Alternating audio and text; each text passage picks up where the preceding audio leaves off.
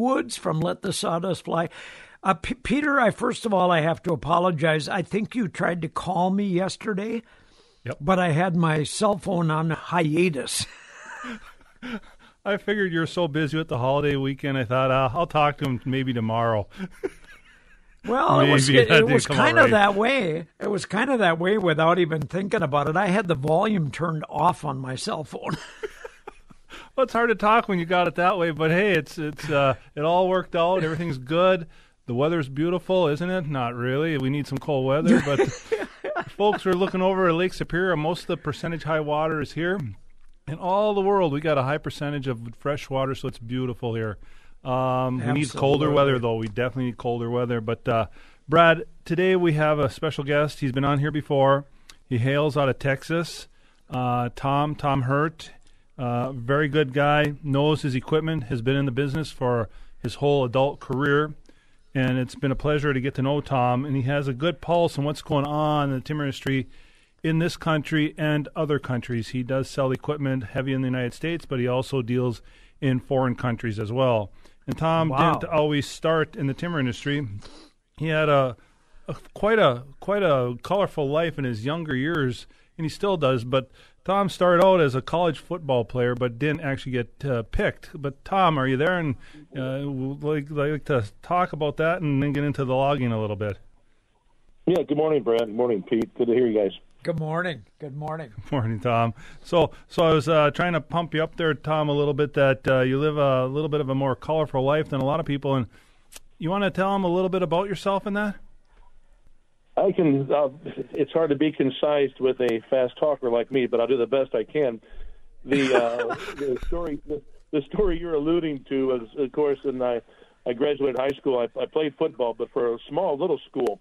And I wasn't really big in size at the time when I graduated, maybe about 200 pounds, but I grew a lot that summer. And my my capabilities were focused as being an offensive center, but I could hike for a punt better than most. I had a great coach, and they taught me, and we could fire it back there like about a missile. Anyway, I ended up walking on at school back in Illinois State, and they had a real prima donna punter, and he was buddies with the existing center. And when the grad assistant saw what I could do, he tried to encourage him, hey, you need to try this guy out. And they said, no, we don't need anybody. We only had 4 punts blocked last year, and, it was just not a big deal. A couple of the guys joked that his punt snap was so slow the punter had to call for a fair catch so he didn't get tackled before he tried. So anyway, he had the guy. He made the punter come over. He had long blonde hair back. This is back in the 70s. Okay, so you're talking to an old guy here, but we're back in the 70s. He has his long flowing golden locks, and he sits back. He says, "Okay, fine, throw it back here and stuff." Well, he wasn't really paying attention, and I also had noticed that he intentionally stepped back a few extra yards just to jack with me. And I look at the graduate assistant was there next to me, and he was going to give the signal when to hike. I said, he's not ready. And he yelled back, hey, Marty, get ready. And Marty says, just tell him to throw it back here. And the graduate looked at me, he said, okay, on the whistle. And I take one look, and then my style was when I look up to whatever's going to be in front of me. He blew the whistle, and I let this thing fly with everything I had. And it's just a low-rising torpedo. And all I heard was, Marty, look out. And I turned around just in time to see his right hand deflect the ball from the perfect position I had hiked it and into the middle of his face. And it moved his nose over under his left eye. And I'm thinking, holy crap. And all I heard for a moment was, you SOB, you SOB, you are in trouble. And he starts chasing me with this blood gushing out of his face. And I'm running around the field house. And they finally tackled him. And after a couple of weeks, he got more used to me, and that got me noticed. It got me on the team, got me a scholarship, and I kept growing. It kept feeding me, and I kept getting bigger. But he became a good friend after that because he never had a punt blocked after that. So it was fun. It was fun. I'll bet. I was going to say if he broke his nose like that, they might be looking for a new punter, but I guess he made it through that. He had time to heal. They braced it up for him, but yeah, he was it ruined his pretty face for a little while. That was for sure. Anyway, isn't that quite a story there, Brad? When you hear that, that is. I love that. Yeah. It's true. Call for a fair catch of a punt, a punt snap. But it gives a little snapshot there, folks, of the past here, and some of the things that we're talking about today is a little bit of the past and also the future, hopefully. But Brad, some of the things that have taken place over the years. Some people don't remember. If you're probably 45 or 50, you won't even remember some of these things if you're in the timber industry. And sometimes some things come along that just shock everybody when they see it. And one of those things is when back in the 80s, and Tom was there he was trying to peddle it as a salesman, which he did very well. But Tom, you want to tell the folks a little bit about the 80s and what you saw take place there? Well, some of the guys who are probably retired these days, or in their 60s or early 70s, they can remember that when they evolved from chainsaws, they figured out how to cut with a set of cutting knives or a shear head, so to speak, and that worked for a long time, and it was much more productive and much safer than having a guy underneath the wood. But it took a long time, 4, 6, 8, sometimes 12 seconds, and in a lot of the wood, when you compressed it like that, it would do damage. They call it butt chatter, we call it. And up in your guys' country, where the wood was frozen, it could be as far as 5 or 6 feet. So it was always something where you're losing, especially in good quality money wood, so to speak, where it's valuable, as production lumber. It's expensive. So Coring had developed this hot saw, a saw head that would spin a big disc. This was it was like a 2,500-pound disc spinning at 1,300 RPM, and it would cut through a tree quickly. And they had a big machine down in Weyerhaeuser in Arkansas and Oklahoma when we first came across it. Well, we got with them when I was with Barco, and our team got with their company and matched it up with our drive-to-tree Feller Buncher, the old Barco 775. And we modified the hydraulics, figured out what had to be done, and figured out that even though you're driving through the tree, you had time as you cut the tree that quickly that the operator had time to close the arms. He had a few seconds to close it. And we figured out it could be a safely done thing. Well, so anyway, we got it ready, and we tested the machine several places, and everybody loved it. So we took it to the big Atlanta show. Every 2 years they had a big show in the South in Atlanta. We had a big booth. We rented a big screen TV, and we had a bunch of chairs there. And at that time, back in the mid-'80s, I'm this young buck, thinks he knows a few things. And we're telling some of these older loggers that, we got this new attachment. It can cut a tree in, about a second. And these old crusty old farts would look at you, yeah, right, whippersnapper, what do you know? I think, no, you can watch this video right here. So this one old guy came up, he just didn't have any time for me. And the video starts, and it just shows a close-up of about an 18-inch pine. And the guy says, so what are you going to do? I said, well, just watch. And then from out of camera range, all of a sudden, here comes the head of the machine, the saw head, and all you hear was, and it got right through it, grabbed it, and the thing just drove right on out of the picture. And the guy turned to me, he grabbed my shoulder, and he said, this is the fastest SOP I've ever seen in my life. And he just went nuts. And he turned to a couple of his buddies. Show me that again. I said, well, it's not over yet, sir. And they turned, and all of a sudden 5 or 6 of them sat out, and they were just mesmerized. And they watched this like a 30-minute video we had done of him cutting trees, laying them down, the speed. We had close-ups showing how this blade just went through this tree in no time. And they knew there was no damage to the tree. And they saw it was getting close to the ground. And it was one of those few moments in equipment history where some new technology or some matching of an attachment to a carrier just really changed the way guys produced. We sold a bunch of them at the show, and it's just been a lot of fun ever since. And you and I talked about this one time, Pete. It's really, I think that was even a bigger change in U.S. manufacturing than like the harvesting head. Although the harvesting head, when it came over from Scandinavia, was also a huge, huge change in cut to length. Yep. So interesting time. So, Tom, this is Brad Bennett. And would you explain exactly how that functioned? Now, the way I visualize this is up until that time, the buncher, it would just grab the tree and a guy with a chainsaw would cut it and then it would lay the tree down, but you adapted it so that the saw fit onto the grabber? Is that what it was? Well, Brad, you are clearly not a regular in our industry, so some of your verbiage is a little bit off kilter. No. But no, there were actually one company made a cutting head with actually 2 saw bars on each side, and he was trying to make a saw head to help alleviate that. But prior to that, guys were out just cutting by hand with chainsaws, which of course is a dangerous activity. And then they figured out how to put a basic shear, and it was a directional shear one time where they just pushed a big blade to the bottom of the tree, and they had an arm on top that would help push the tree over. And then they developed it for smaller timber to have blades on both sides of a feller buncher head, and it had two blades that would open up to about 20 inches, and they would go up to the tree. The blades would fit around each side. They could then grab the tree with the holding arms, then activate the blades to come through and snip it, and then they would pick it up and carry it.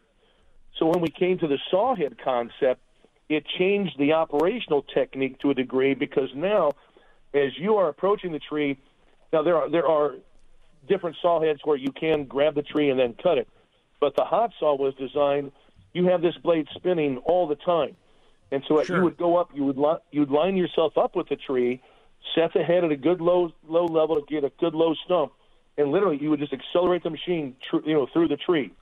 And as you cut it, you guys would get used to it. When a tree is cut that fast, it takes 2 to 3 seconds before that tree knows what the heck's happened and which way to fall. Right. And by that time, they close their holding arms, pull the tree into the pocket, and they've got control, and they carry the tree and lay it down where they want.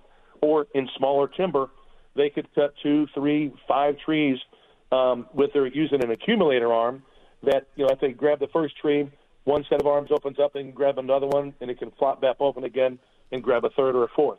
It's a neat process. So this, you haven't seen it. This speeded up the process immensely, and in fact, then made it much more profitable to be out in the woods too at the same time, right? Absolutely, sir. It was a monumental change in both quality and speed, safety as well, and it was just it really turned the industry into a whole new dimension. It was fun to be there when it all happened. A lot of guys today, they see the hot saws and you don't really know when it happened. It was probably not much different than way back in maybe the 40s or whatever, when they came with the first chainsaw versus just doing big hand saws. With a big handsaw, yeah. Yeah. Well, listen, guys, we have to take our first break here. So, let's think about when we come back from the break. Let's talk about the process that was developed to actually lay the tree down and strip the extra branches and stuff off of it, because that I've seen that out in the woods, and it's beautiful to see it happen. So we're going to take our first break here. We're with Pete Woods, Let the Sawdust Fly, and his guest today, Tom Hurt from Texas. We'll be right back. Giant redwood, larch, the fir, the mighty Scotch pine, the smell of fresh-cut timber, the crash of mighty trees. With my best girl by my side, we'd sing, sing, sing. I'm a lumberjack and I'm okay. I sleep all night and I work all day. He's a lumberjack and he's okay. He sleeps all night and he works all day. I cut down trees, I eat my lunch, I go to the lavatory. On Wednesday I go shopping and have buttered scones for tea. He cuts down trees, eats his lunch. I have never seen Pete Wood drink tea in my life. That'd be a good one, Brad, because I don't care for it. No, I can imagine. Say, so talk a little bit about I know that a lot of these developments were made simply to make the operations out in the wood more efficient, collect more wood. The faster you could do the job, the more profit you could develop. But that's really what drove the industry, wasn't it? Yeah, real quickly here. A lot of stuff is developed because we want to make life a little bit easier. It's kind of like air conditioning, a little bit more comfortable. And so things were developed, and in the timber industry is no different. Machines were developed to make life better and make it, then hopefully production comes up. Safety is huge because people would get hurt in the past by many things and many machines. And there's a wide range of how the machines are. They vary from part of the country, from one part to the other, but a lot of the stuff is the same. The outcome, a lot of stuff is the same. And Tom, would you want to talk a little bit, because you deal with folks all over the nation, other countries, even Russia, and I don't know how much we can talk about that without you being jeopardized in life, huh? That's correct. Well, and Brad makes a good observation. Just like as the sawhead kind of came into the South, initially, up in the North, where the wood is used for a lot more production capacity. There is some pulpwood, but also a lot of saw grade wood. There was, guys cutting the limbs off by hand after they knocked it down. Oh yeah. Well, you have that Scandinavian history up there, and guys had relatives back over in Scandinavia, and the word came up there much quicker that in Northern Europe they had developed this processing style of head, and they put large steel rollers on it. And of course, this is old news to the guys that are listening right now. They know what a processing head is, but it was something that came out of Europe first. The European mills paid a fair price for their wood, and also the operators. Many of them are college educated in Europe. It's a profession that is sought after. They are considered very highly technical in what they are supposed to do. And you can, if you ever traveled to Europe and had a chance to look at the different sites there, it's very fascinating. But that technology came over to the United States, and it began in the Lake States, where they had historical value with their heritage on those things. It didn't take place in the South as much, and really doesn't today, because the southern mills have been set up for tree length timber, and they are prepared to make their cuts with laser cutters and stuff at their mills the way they want them, and so they don't offer. A guy could go ahead and cut it himself in the South, but he would not get the added value for that work. Okay. So it's easier for them to come with volume. In the North, the mills are set up to receive that wood pre-cut by the loggers. They don't add that extra aspect into their mills for that reason. So you travel in North, and you see all kinds of shortwood trucks bringing the loads in and everything. And the same concept with the style of loaders up there. Most of the trucks have their own loaders on them. In the South, the log loader is its own bigger device that has to handle tree length timber. So it's an interesting aspect, and it's handled differently. But Brad, to one question you mentioned, to one statement you made about them, the South, as they would delimb wood, they would often bring it to the landing, use a loader in a mechanical pull-through delimber. That is extremely challenging for the loader that held it. They put a lot of side loads on the booms. They would wear out pins and bushings. And they also found that if they did some merchandising, maybe cut out a 20-foot plywood log instead of just letting everything go to chips or what have you, and they began to integrate processing heads used at the deck in the South. And you see that much more often. Probably, I would say 25-30% of the loggers are running processing heads, but it's at the deck. It's not in the woods doing in-woods processing. So you won't see many guys with forwarders in the South that are required up in the North to bring the wood out when they harvest in the woods. Did most of the technology on this equipment, did it come from research and development of the companies, or did it come from questions from loggers who said, "Hey, is there any way you could do this or that to make a device to do this?" Well, I think it's fair to say that necessity, is what brings on invention, as they say. And you would see that you would have to give credit to a lot of the European loggers to come with that initial concept. But what's always been interesting is that when they would then bring them to the States, the U.S. contractors would get a hold of them And I remember several places where we've had European presenters at a conference or something, and they would be bragging about this amazing device they'd brought over and doing things that we hadn't seen. And you'd see that U.S. logger look at it and kind of scratching his chin and nodding, says, yeah, that is amazing. That is so neat. And the European guys are so proud. And then that U.S. guy would throw that haymaker and say, but you know what would make it really good? And it would just freak them out, And it would be things like, they would bring them over with British pipe thread fittings. That is a very rare type of hydraulic fitting. And our guys are saying, well, that's nice, but you got to have JIC, or you got to have, flange O-rings, that kind of thing. Or sure, we don't cut the wood like this. You got to have that saw set up here. They love the concept, but then the U.S. ingenuity would take over, and they would modify it more for the U.S. applications, whether it's the North or the South. And it's always been like that. I mean, that's the beautiful thing about the United States. You have a blend of mutts from all over the world.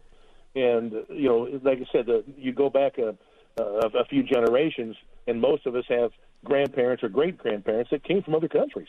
It's pretty unique. Oh, yeah. Yeah. Well, listen, guys, we've got to take our CBS News break. We're going to continue on this discussion. I find it interesting about how the logging industry has developed from the old handsaw and pulling it out of the woods. I've mentioned to Pete, I spent 2 summers in the woods myself as a kid growing up. My parents wanted me to do it to build myself up for football, so I'd be ready for football. But I spent the whole time on the back of a truck with a pick, pulling the logs up and stacking them on the back of the truck by hand.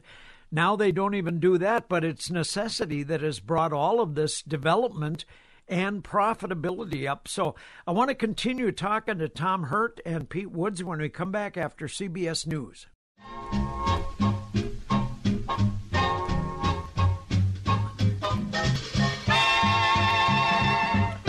Well, we are back with a little bit of the Woodchopper's Ball there to bring us back. We've got Pete Woods and his guest Tom Hurt here, and I'm thinking about how quickly it may seem like it took forever, but I think a lot of these innovations in logging happened so fast. I mean, you see, and I've seen videos and films of them now where they grab a tree, cut it off, drop it, strip it of all the branches and everything in just a matter of seconds. Who are the big companies that provide this kind of equipment? For example, I know that in the harvesting area, you've got John Deere and you've got people like that. But do we have American-made companies that make a lot of this equipment? I'm sure there are foreign companies as well. But who makes the kind of equipment loggers look to? We have several major manufacturers. Caterpillar is involved. They bought out some forestry companies that manufacture, and they have the technology to do that. Komatsu, even though they're a Japanese-owned company, they have several manufacturing facilities in the United States, and they've recently bought up manufacturers such as Quadco and Logmax, who have U.S. manufacturing capabilities. Logmax is a Swedish company, but they also have U.S. capacity as well. Up in your area, there's a small player up in the Upper Peninsula called Delfab that used to be owned by Komatsu, and they make the only 3-wheeled feller buncher on the market today. But it's all made right there, American-made, up in Gladstone, Michigan. So there's those technology, things like that are still in existence. And if the need exists for something to be made better or to fit an application better than what other countries are providing, the U.S. ingenuity, as you were saying, Brad, it takes over, and it comes in. They figure it out, and they add the technology to make it better. It's fascinating. It really is. Peter, when you're out in the woods, you use some of this technology, but you're still a lot of chainsaws and those kinds of things, technology as well. Yep. Is logging different in different areas of the country because of the types of trees you bring down? A lot some is terrain, some is how the trees are. Like up here where we're at, a lot of our trees are not that straight or tall. If you get up in northern Minnesota, you'll get some real nice, beautiful aspen stands where they go more tree length up that way. But you get down where our area is, and it's crooked and gnarly. And if you try to go a lot of tree length, you're going to have a lot of trouble because it's gnarly, crooked, bent. So a lot of it became 8-foot, so you utilize more of the tree. Then if you go into Wisconsin, Michigan, it's kind of like that too, very little tree length. If you get down the southeast United States, heavy tree length, high production. Loggers are always trying to push the loads as much as possible, just like you do anywhere else. Then if you get out western United States, it's the steep slope tether logging where they're pulling the machines up and down the hill, and it's a newer concept. But a lot of machines to me were designed and built because somebody had an idea watching something else to try and apply it to their industry. It's kind of like the cut to length, having it processed right out there. From what I understand, the first machines of that were probably back in the early 70s. If I'm wrong, Tom, please correct me. But they were designed in the early 70s, and they've come a long ways. And as you get those machines nicer and nicer, faster and faster, it gets a bit difficult to get them more faster, more nicer. Sure. And they get more expensive, and then you got to keep your production up. And that. But the thing that some loggers do now to be, I guess, more profitable and be able to change or do things is, Tom was telling me one time that loggers are adapting their machines to different doing things, like that three-wheeler machine. Tom, you want to talk just a little bit about that, what they're doing in other parts of the world and in this country with them? Yeah, you bet. The challenge with a lot of our loggers these days, Pete, you and I have talked about this, is they're independent contractors. And they often, although it's a large, close group of guys that do it, underneath all of it, they're competitors also in their own regions. And so they go to bid on tracks or whatever, and they bid against each other from time to time. And that's a real challenge for loggers to be able to maximize their values when, there's that competition. And they have to be careful not to become a commodity and be the same as the next guy who's 10 miles down the road. Try to have more of a diverse selection of equipment where you can do more things. We mentioned out in the West Coast, they finally figured out there that, what's better, properly servicing the timberland by taking care of it and nurturing it better, or just let it all burn from a big forest fire. What's better than that? And some of the bureaucrats finally figured out that, forest fires are bad, and homeowners have been told, they've got to start cutting back undergrowth away from their homes, because if they don't help prevent fires from getting close to their houses, they're not going to have insurance. And you see now a much greater demand growing in California, where loggers are now adding mulching machines to, mulching heads or actual mulching machines themselves that can go through the understory, the underbrush, and mulch it down to, just to mulch to nutrients that will feed, decompose, go back into the ground. And that way, if a fire does break out, it can't be as severe underneath the trees where it can get up and reach the limbs. And that's what causes a forest fire to get out of control. You can see a lot of old forests where there may have been a lightning fire in maybe an unmanicured forest, but there was never enough understory to where the flames could get up to the lower limbs and then consume the tree. So you'll see blackened bark at the bottoms of the big timber, but the trees survived it because the heat never got that bad. Loggers are always looking to diversify themselves to different ways. That's how they stay ahead of the game, because they really haven't been compensated as much, especially these days. Pete, we talked about how, the cost of living has just jumped with inflation. That's something everybody can roll their eyes at and are aware of. We tell you can go into a jewelry store and say, I'd like to see some diamonds. The guy will throw a plate full of diamonds in front of you. Take what you want. Then you look around. You go into Home Depot now and say, I'd like to see a plywood board. Oh, well, come back here with our security department. We've got that chained up in back. And if you have to ask how much it is, so you can't afford it. And it's just it's how much these things have gone up. Yet your retailers are doing better. Your wholesalers are doing better, but not as much of it has made its way back to the raw material producers, the loggers. And that's something we try to really encourage guys to work on to help advance their careers, to be more diverse. Well, look, guys, we're going to have to take a break here, and we do have one of our great sponsors that's very connected to the wood industry on the phone. So let's take this break, and then we'll come back and wrap the show up at the top of the hour. But we've got Matt Boo on hold from Duluth Stove and Fireplace. Matt, we're talking Let the Sawdust Fly. Very interesting show this morning about the technology development that has happened in the logging industry, that has gone from back in the times when people cut logs out in the woods with a 2-hand buck saw all the way up to now a device that'll grab it, cut it, strip it, and cut it into lengths for you.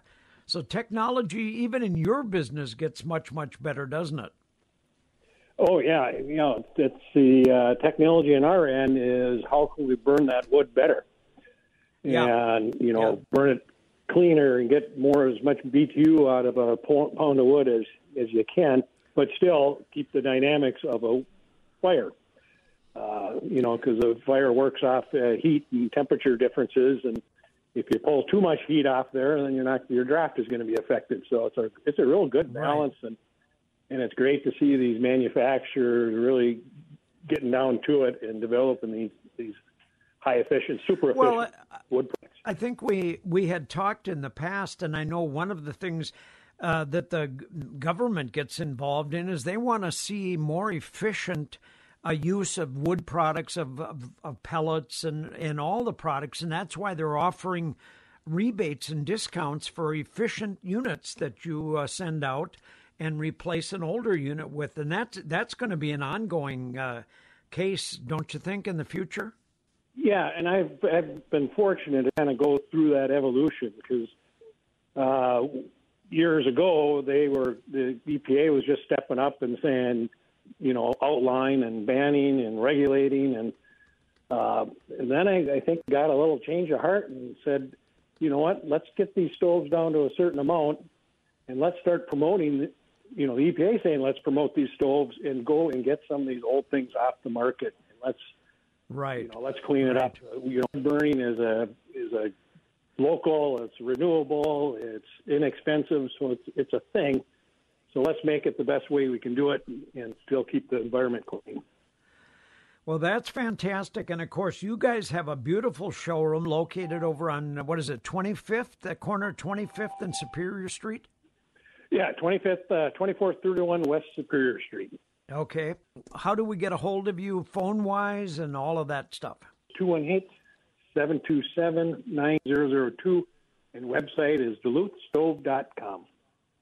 All right. Matt Boo, Duluth Stove and Fireplace, thank you so much. We'll be right back after our Minnesota news break to wrap up with our guest, Tom Hurt and Pete Woods of Let the Sawdust Fly. KDAL time, 12:54, 34 degrees in downtown Duluth.